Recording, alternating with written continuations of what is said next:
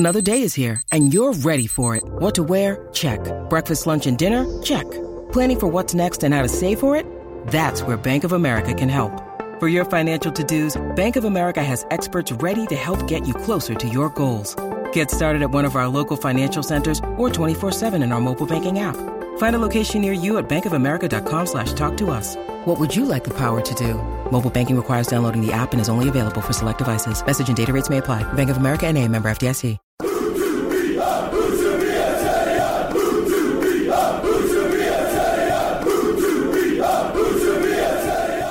Hello and welcome to U2B.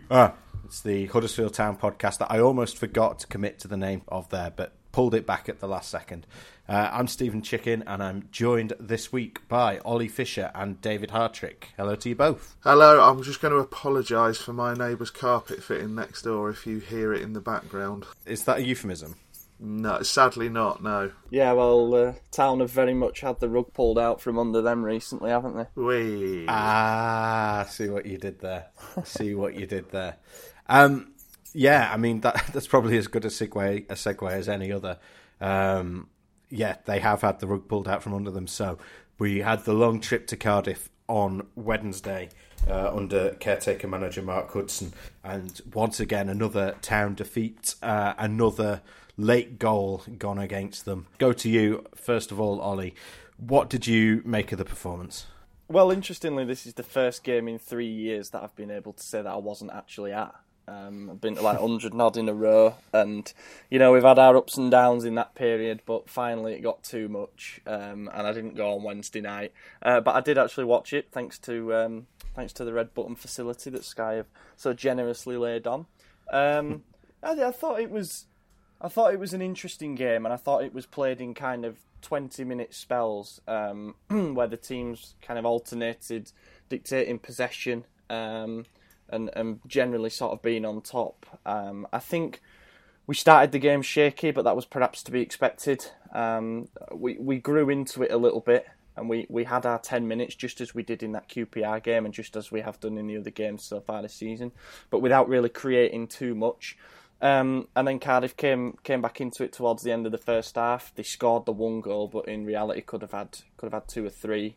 They were very wasteful altogether in the game, to be honest. But we came back out second half playing really, really well. We looked a lot more confident on the ball. We looked like we had more of a shape. I think Hudson had clearly said something at half time, had changed up the way that he wanted the midfield to operate in particular.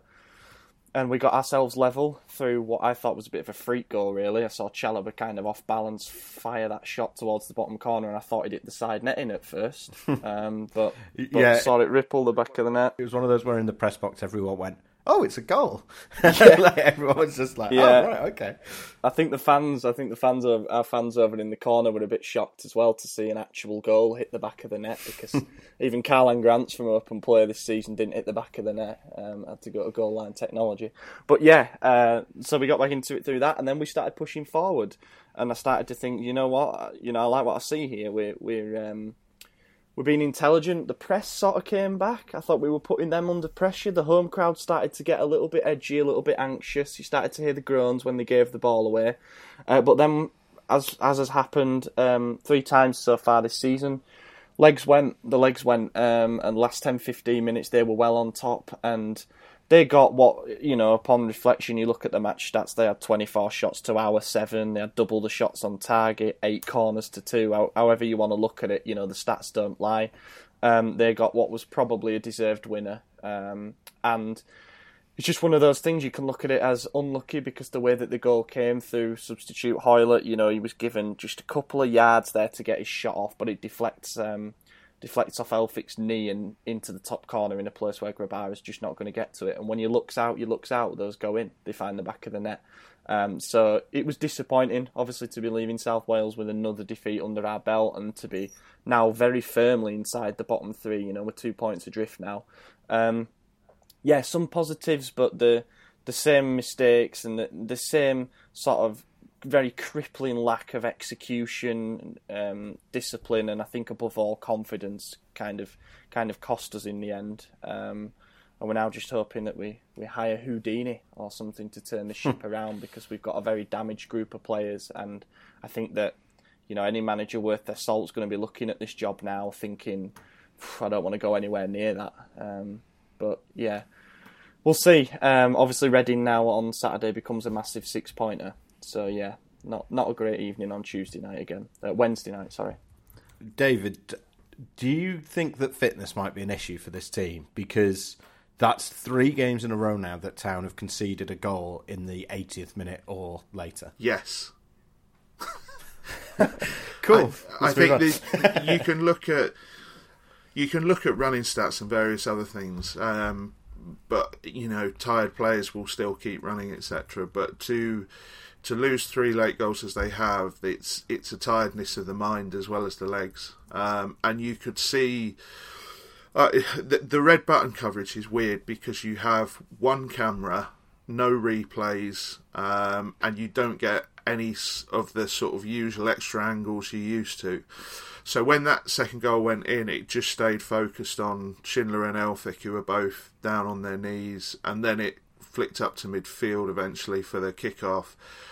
And the reaction from the Town players was just they were absolutely out on their bums, to be honest with you. There were a couple of them just flat out on the turf, and they rallied. And Grant, it was a sharp chance that in the 93rd minute, but that's one of them chances that when things are good and you're creating a lot, your striker bangs that in because he's red hot and he doesn't feel like every shot he takes is potentially his only one in the game.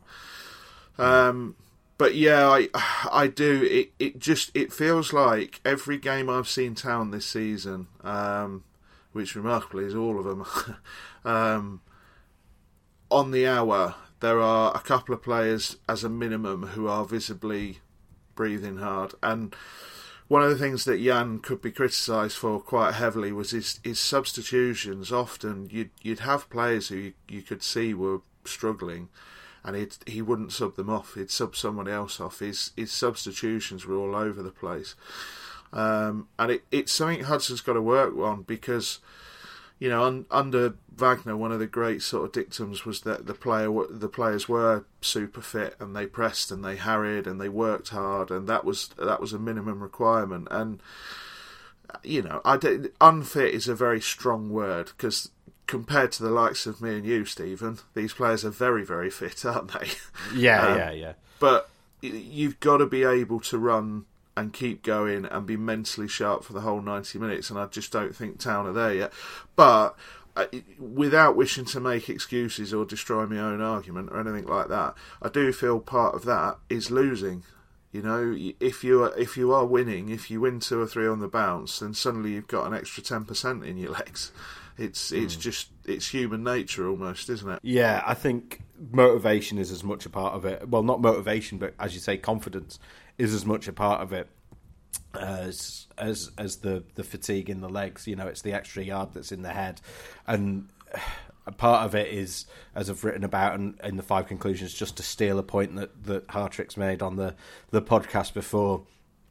Part of the problem is that the players are starting well, and at the start of each half, you can see there are players making runs into the box. Chalobah was getting forward, even Hoggy was making runs.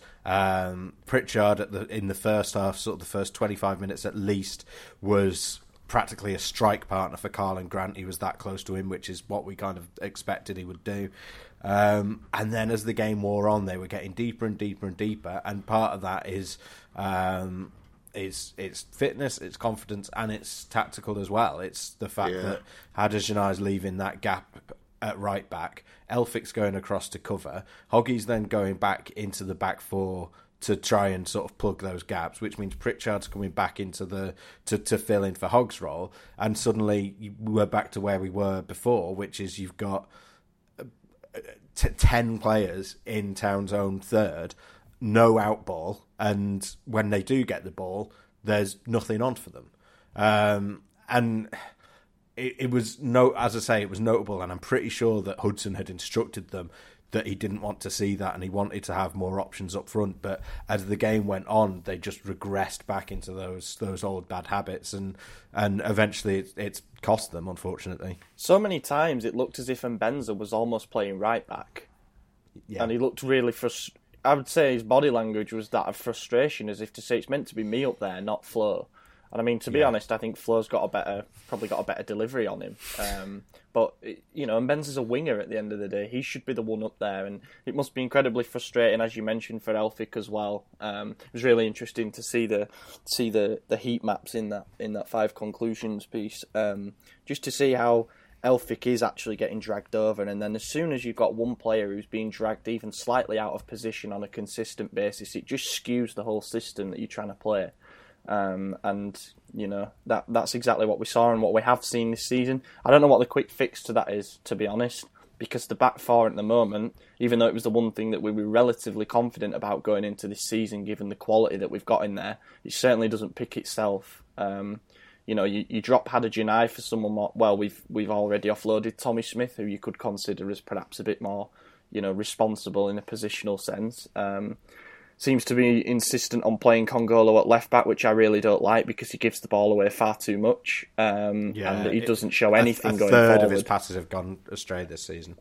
Yeah, he gave the ball away a couple of times on Wednesday night in very dangerous positions, and the problem is when he's playing those passes in field in towards the central midfielders, if they get nabbed, they're instantly, bombing up the other end. Yeah. Because they're picking it up on the halfway line or even closer to our goal. So, that needs to stop. But then you've got Elphick and Schindler. And I agree to an extent with what you said, Stephen, about Elphick. Now the criticism that he's getting is almost unnecessary, in my opinion. You can see that he's almost got a thankless task playing in that right centre-back position because he's getting dragged over so much. And then you've got Schindler, who's basically covering 2 positions, which he could do in that first promotion season because he was literally Superman. And then you've got Hogg, who's been dragged deeper, and I don't know, it just seemed like all these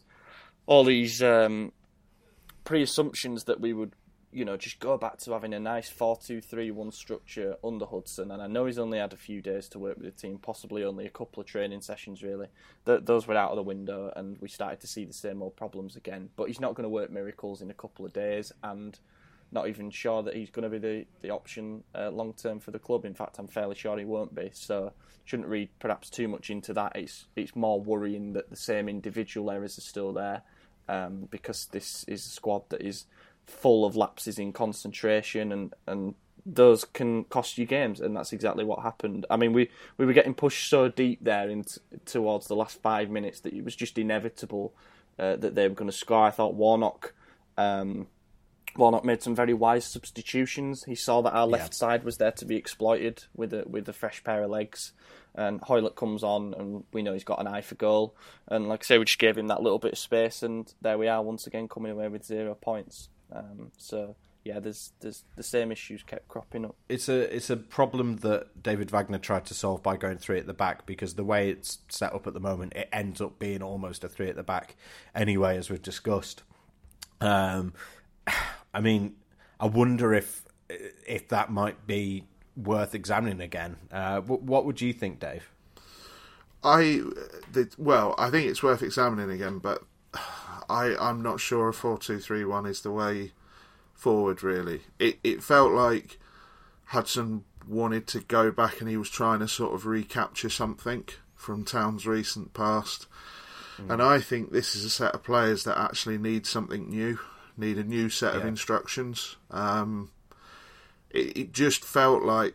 My problem with 4-2-3-1 is that it's obviously quite a containing formation, but the problem is with the way Town play it, Hogg becomes an issue because he plays so deep and basically splits the centre-backs that he drags the other midfielder back, and suddenly you've got that huge gap in the centre that either the opposition exploit, or if Town do find a way to sort of get on top and control possession, there's still a huge gap up to your number 10. It was noticeable. There was a couple of times with the way it works on the red button with the one camera setup. It was noticeable a couple of times in the second half that when they did get the ball to Grant, he was literally the only Huddersfield Town shirt on camera for a few seconds. And they've got to find a system that gets bodies forward. They've got to look at the personnel they've got. I think they could have a very good back three with Congolo on the left, Schindler in the middle, and Elphick on the right. But it's not, three at the back is a system that you often play when things are good and you're attacking well and you're scoring lots of goals. Basically, three at the back is a system you often play when you're backing yourself, because it does leave space down the sides that you have to control. But I just feel, I wouldn't sit here and start banging the drum and say Town need to play 4-4-2 or anything like that, but I just feel there needs to be some new thinking, some new instruction.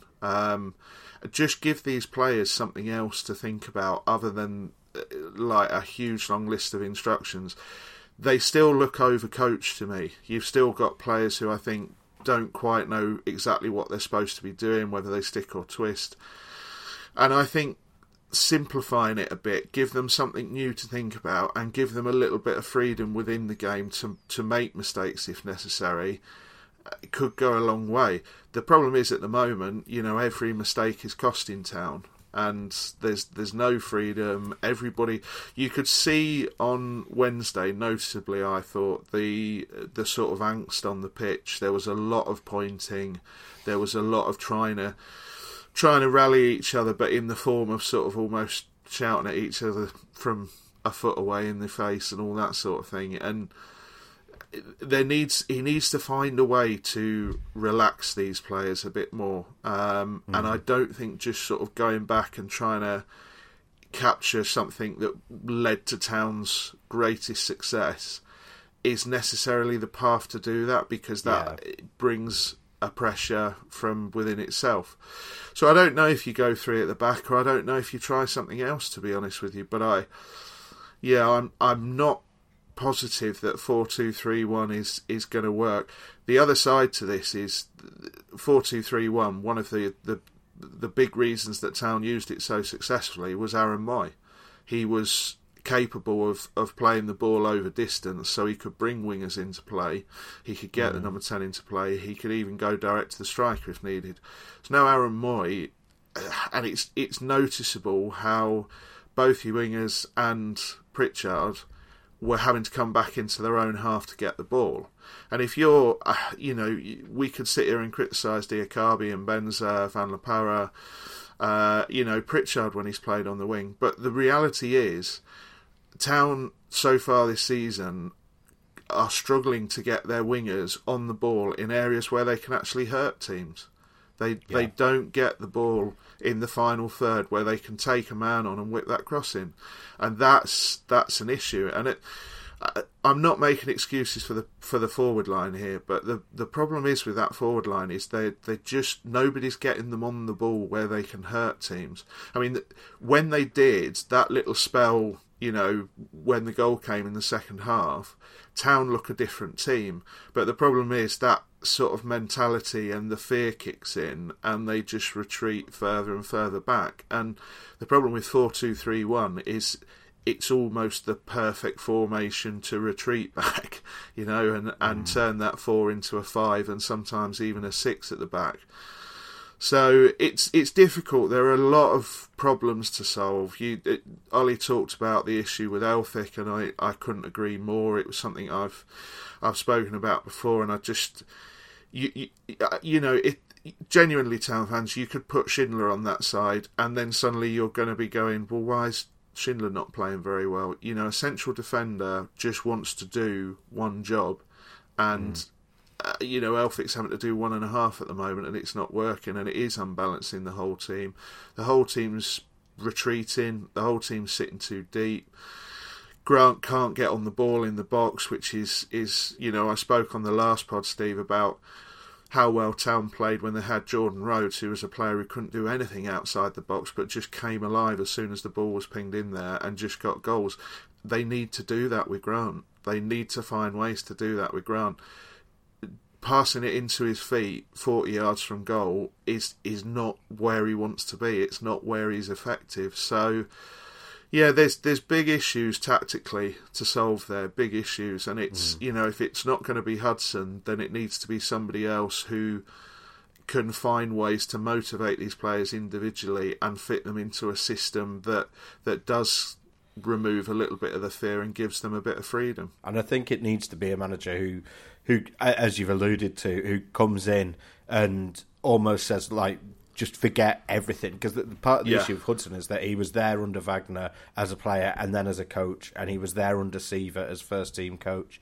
And it needs a manager who's going to come in and be like, right, forget everything you know.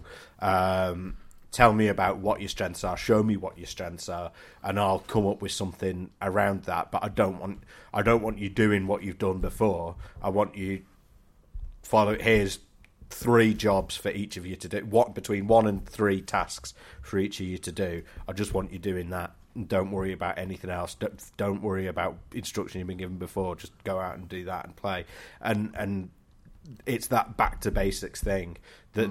They just need to, and this is the sort of the dichotomy, that sort of the stools they find themselves between is the short and long term thing, which is if they can get a manager who can do that ASAP and get them to be sort of good enough in the short term, and then take them on to the next level later on, that would be ideal. But I feel like with it might, if they have to choose one or the other, then it has to be a manager who's going to get them good enough between now and, well, as soon as possible, and not worry about what style they're going to be playing this time next year. That's just, they don't have the luxury of worrying about that at the moment. No, I think we definitely need an appointment that's going to bring us stability, and very soon. Because the problem is, you're sort of looking at a situation where if the rot continues, and we keep seeing the same mistakes and we keep conceding late goals, etc., obviously the fan base for the start is going to become even more disillusioned with what's going on. That's going to feed into knocking the confidence of the players more, etc. But ultimately we could end up with a situation where after 10 games we're on 5 points or something like that, and we're basically almost dead and buried from that point. We're then needing to string together a stretch of like 3 wins to get ourselves, even remotely out of trouble, which it doesn't seem like we're very close to doing at the moment, to be honest. So yeah, we need an appointment that's going to get us points on the board as soon as possible, and I think the way you put it, Stephen, was bang on. We just need to be good enough in the short term, and then we can start to worry about some kind of long-term philosophy. But I don't think it makes sense to go for an appointment where it's a manager who, for example, is fixated with the 4-3-3. I don't think it would make much sense to bring in somebody like that who comes in and says, right, we're going to play a 4-3-3, and the players sort of look at each other as if to say, haven't we tried that already and it didn't work? So I do think we need a manager who's kind of got a vision, and they've got a way that they want their teams to play. Ultimately, I can see us going with an appointment that's kind of a manager who's going to keep balls out the back of the net first, and then we're going to worry about the front end. So that leads me to think it might be someone like a Karanka or a Houghton, but I don't think we're going to get Houghton. I don't think he'd come near us at the moment. But someone of that mould, because as I said, we need the stability. We need it now, because there's no easy games in the Championship. And with every defeat and with every weekend that we go without a win, our situation becomes that little bit more perilous, and the pressure just keeps piling and piling. We just need that release valve at the moment, because everything's inflating to a point where it's almost ready to burst. But yeah, I mean, going back to the 3-5-2, I think on paper it's possibly somehow both the best fit for the squad that we have, but it also creates the most sort of issues, because I think looking at it from the back, it would be easy to say, let's play, Congolo, Schindler and Elphick in a back 3, right? That's that sorted, that should work. Haderjanai can have a more natural position as a right wing back.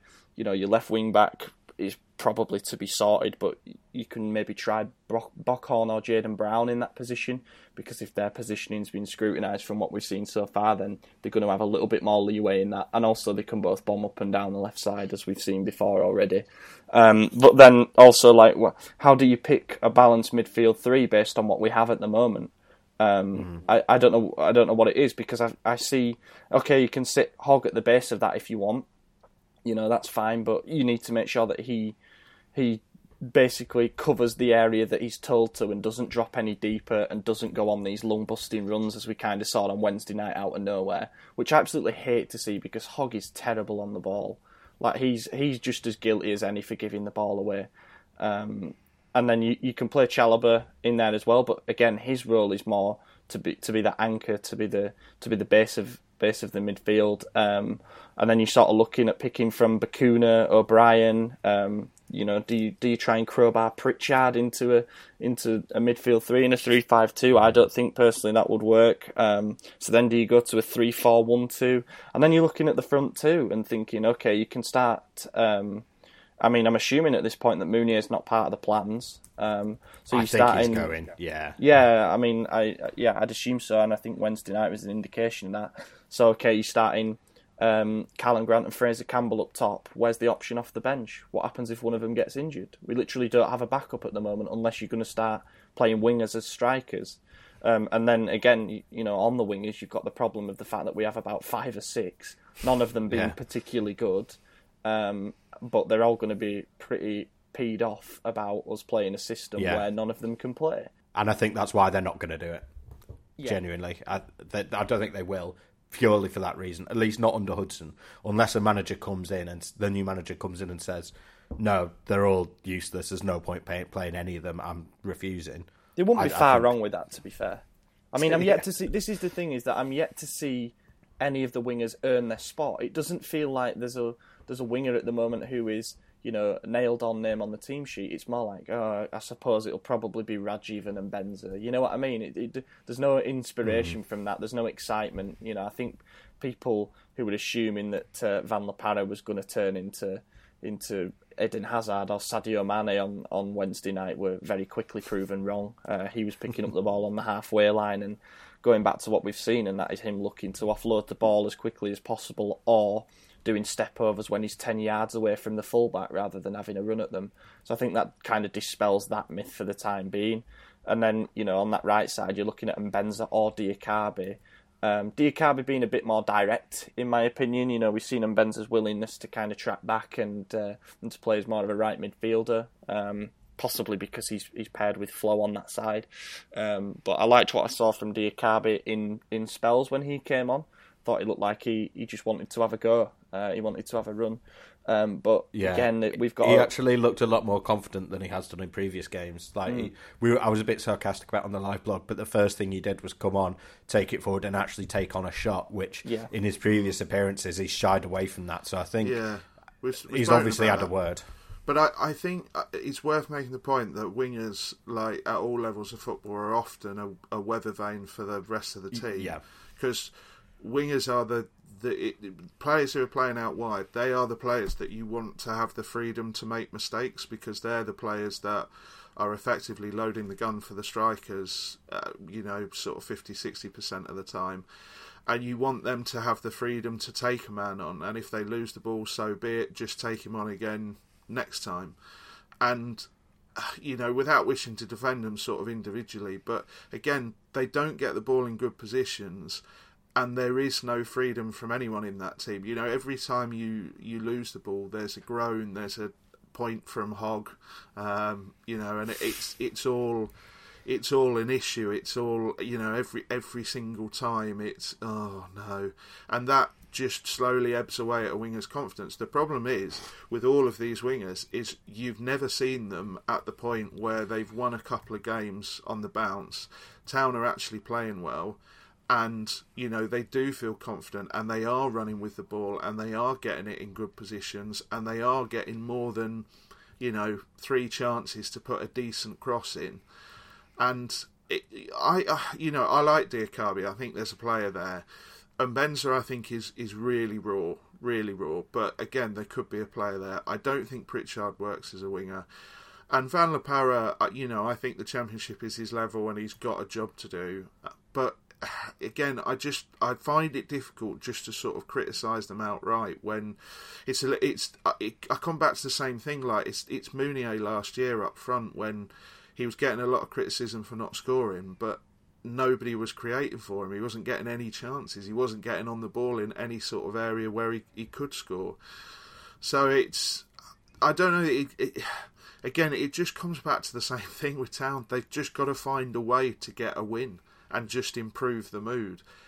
We can sit here and talk about tactics and systems and individuals and managers and, you know, long-term goals and everything. The reality is, for this club right now, they just have to find a win. And once they've found that win, they have to find another. That's all it comes down to. And it's not easy, but there are fixtures coming up which I would suggest Town can look at and try and target.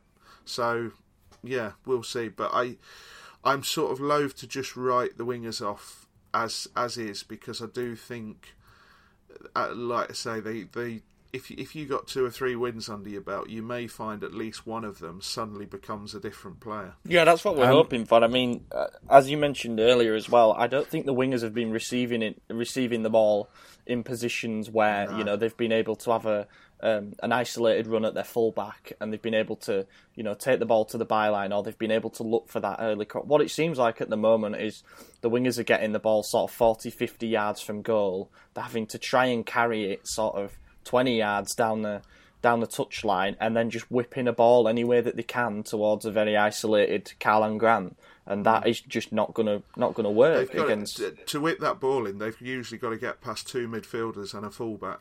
Yeah, and that's the best wingers in the world can't do that every single time, but the best wingers in the world get the chance to do that 7, 8, 9 times in a game. When you have to do that and you only get the chance to do that maybe 3 times, it's incredibly tough, particularly when you've got young players who, mentally, let's be honest, they are slightly more fragile at a younger age, and it's a tough situation.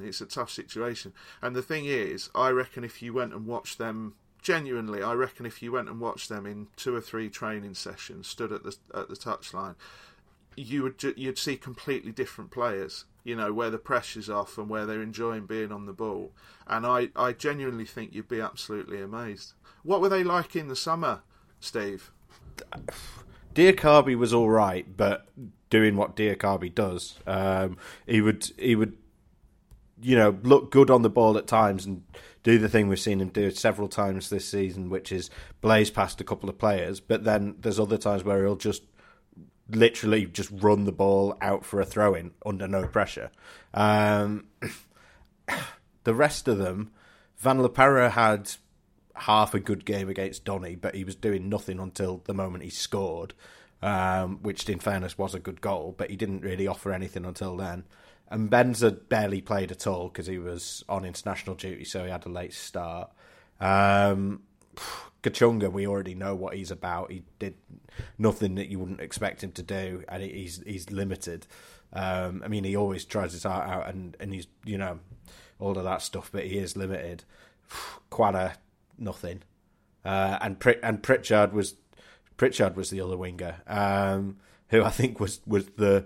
I know everyone criticises, and I know, Dave, you're not a fan of playing Pritchard on the wing, but at least you know you're going to get a certain level out of him, and that he would do the work off the ball and try and get that high press going. So, as you say, they're kind of a bellwether for the rest of the team. Whenever you do, just to tell the fans something I probably shouldn't say. Player ratings are a load of rubbish because when you're writing player ratings, the very nature of it is that because you're trying to find something to say about every player and you're writing it down, you're barely watching the game. But wingers, notoriously, you either give them a 4 or you give them a 7 or an 8 because it's just how they are. They're either in the game or they're not. And at the moment for Town, they're just not. So... I think Kachunga's an interesting case study in a way, though, because you go back to that 2016-17 promotion season. Obviously, we were in the Championship, and he was literally he was probably our most important forward player that season. He scored 13 league goals. Wells had 10. But now we're back at this level, the level that he dominated 2-3 years ago. He's just nowhere near. There's not even a question of him getting into the starting lineup at the moment, and that should be quite scary in terms of the effect that 2 years of that kind of football can have on a player. For me, him along with Tommy Smith should have been those kind of players where we're having a look, thinking, well, they've done it before. we know that we can trust them. But no, he's not getting a sniff. How much of his ability has been damaged by that? That's obviously that long-term injury that he had, and then being out again shortly after coming back. I don't know, and whether that's completely wrecked his confidence and his ability as a player. Not entirely sure, but I just find it very strange that there we have a player who has been so important to us in our recent history, and we've got a bunch of options that seem to be offering nothing, and he can't get a game. I think Kuchunga, though, I mentioned the sliding doors moment of the miss against Derby in the context of Town's season so far, but that also feels like a bit of a sliding doors moment for him. I mean, the problem was when that chance came across to him, he's got a clear... He can do anything he wants at that point, and what he chooses, because his confidence is rock bottom, is to try and take the maker's name off the ball and just hit it as hard as he possibly can. And that's a player whose confidence is, not at zero, but is right down. And that's the problem with so many of Town's forward options. And the only way you can cure that is by getting them on the ball and giving them opportunities, because they will. The more they're on the ball, the better they'll be. The more opportunities you create, the more you'll score, the more the confidence builds. But I do think it's Town's biggest problem at the moment, is that the just however they play up front, whether it's a 2 or 3 or 4, however they play their number 10, whether it's slightly deeper or it's, like you say, Steve, virtually a second striker in the first half on Wednesday, they've got to find ways to get them on the ball and in areas that can hurt them. And if we don't know who the next manager is going to be, but if Town went with Hudson, for instance, say they get a win against Reading and they get someone at something next week. It's Luton next week, isn't it? I think. Yeah. Say they got 4 points from the next couple and they do want to give it to Hudson. My worry still remains, that I spoke about in the last podcast, Steve, that trying something that's been tried before, is not what this team needs. But yeah, we'll see. Speaking of next manager, then, do you think that, Dave, that Town would be attractive to a good manager, or do you think a good manager would avoid this team with a barge pole? No, I think a good manager looks at this squad. There's 90 million quid's worth of talent there. They're on an absolute sort of 0 point at the moment, so the only way is up. You only have to affect them quite sort of minimally in the short term to make quite a big impact. And I genuinely think that you can look at this squad and you can look at how much raw talent there is and how much potential there is over actual sort of proven quality, and you can spin that into a positive. I still think it's a very attractive job. It comes with, I know we're talking after a manager has been sacked after what is a relatively short space of time, but it's still a job in the wider sense that comes with an idea of longevity, if that's what the manager is after. But also, I think that just being relegated from the Premier League, you've still got a lot of talent in this squad. There is a first 11 and a system that gets something out of this squad of players. There absolutely, definitely is. And a good manager will find it. Steve, you mentioned the name Jukanovic on the last pod. He would come in and he would make an immediate impact, and he would get a tune out of individual players and out of a system. But he would be incredibly expensive. Shame he's on about 500 grand a week in Qatar or wherever he is at the moment. Yeah, that's it. Yeah, it's not happening. Chris Hughton could come in to this squad, and they've already got a sound defensive base. I mean, for all the trauma of the season so far, you've still only lost 2-1 to Fulham, who absolutely ruined Millwall the other night. Still only lost 2-1 to Derby, who'll be there or thereabouts at the end of the season. Nobody's come and absolutely thumped Town. So the defensive base is there. It just needs balancing and working on properly, and he'd be able to do that. It's still a decent job. It's still a good opportunity. And it's not when Sunderland were going down, it was fairly obvious to everyone immediately that Sunderland had 4 anchors tied to them, and it was nothing to do with the players or the manager. The whole club was going backwards, off the pitch and on the pitch. Town are nowhere near that point yet, absolutely nowhere near that point. And yeah, it's.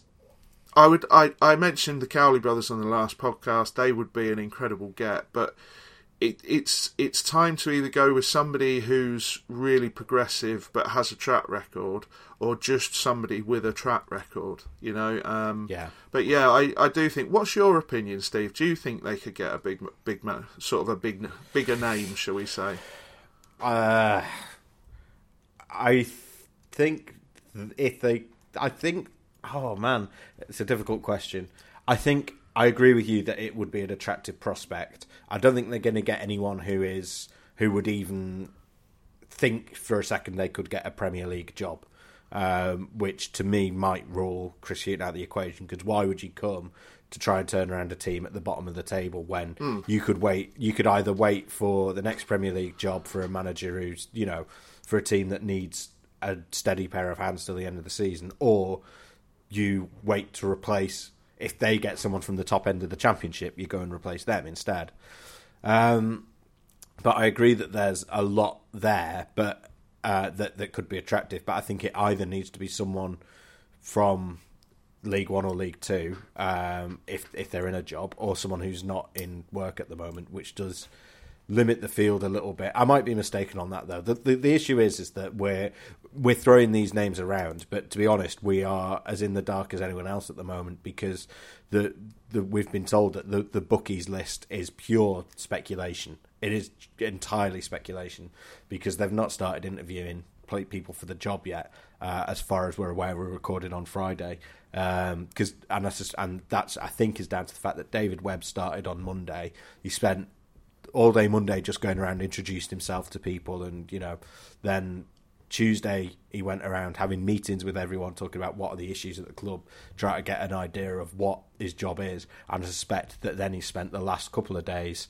watching the team training and playing on Wednesday, and then probably Thursday, Friday he's been in meetings trying to come up with the shortlist for the manager, which means that they're not going to be interviewing until next week, and then maybe looking at getting someone in ahead of the international break.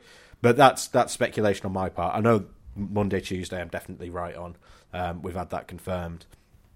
But for the rest of the week, we're not sure, and they'll probably be doing the interviews early next week. Yeah, I pretty much agree with you too. I do sort of still... The cynic in me thinks there's nobody who's kind of an established name who's going to take a look at us and think, yeah, I'm going to take a risk here. I'm going to go and try and get them out of the gutter.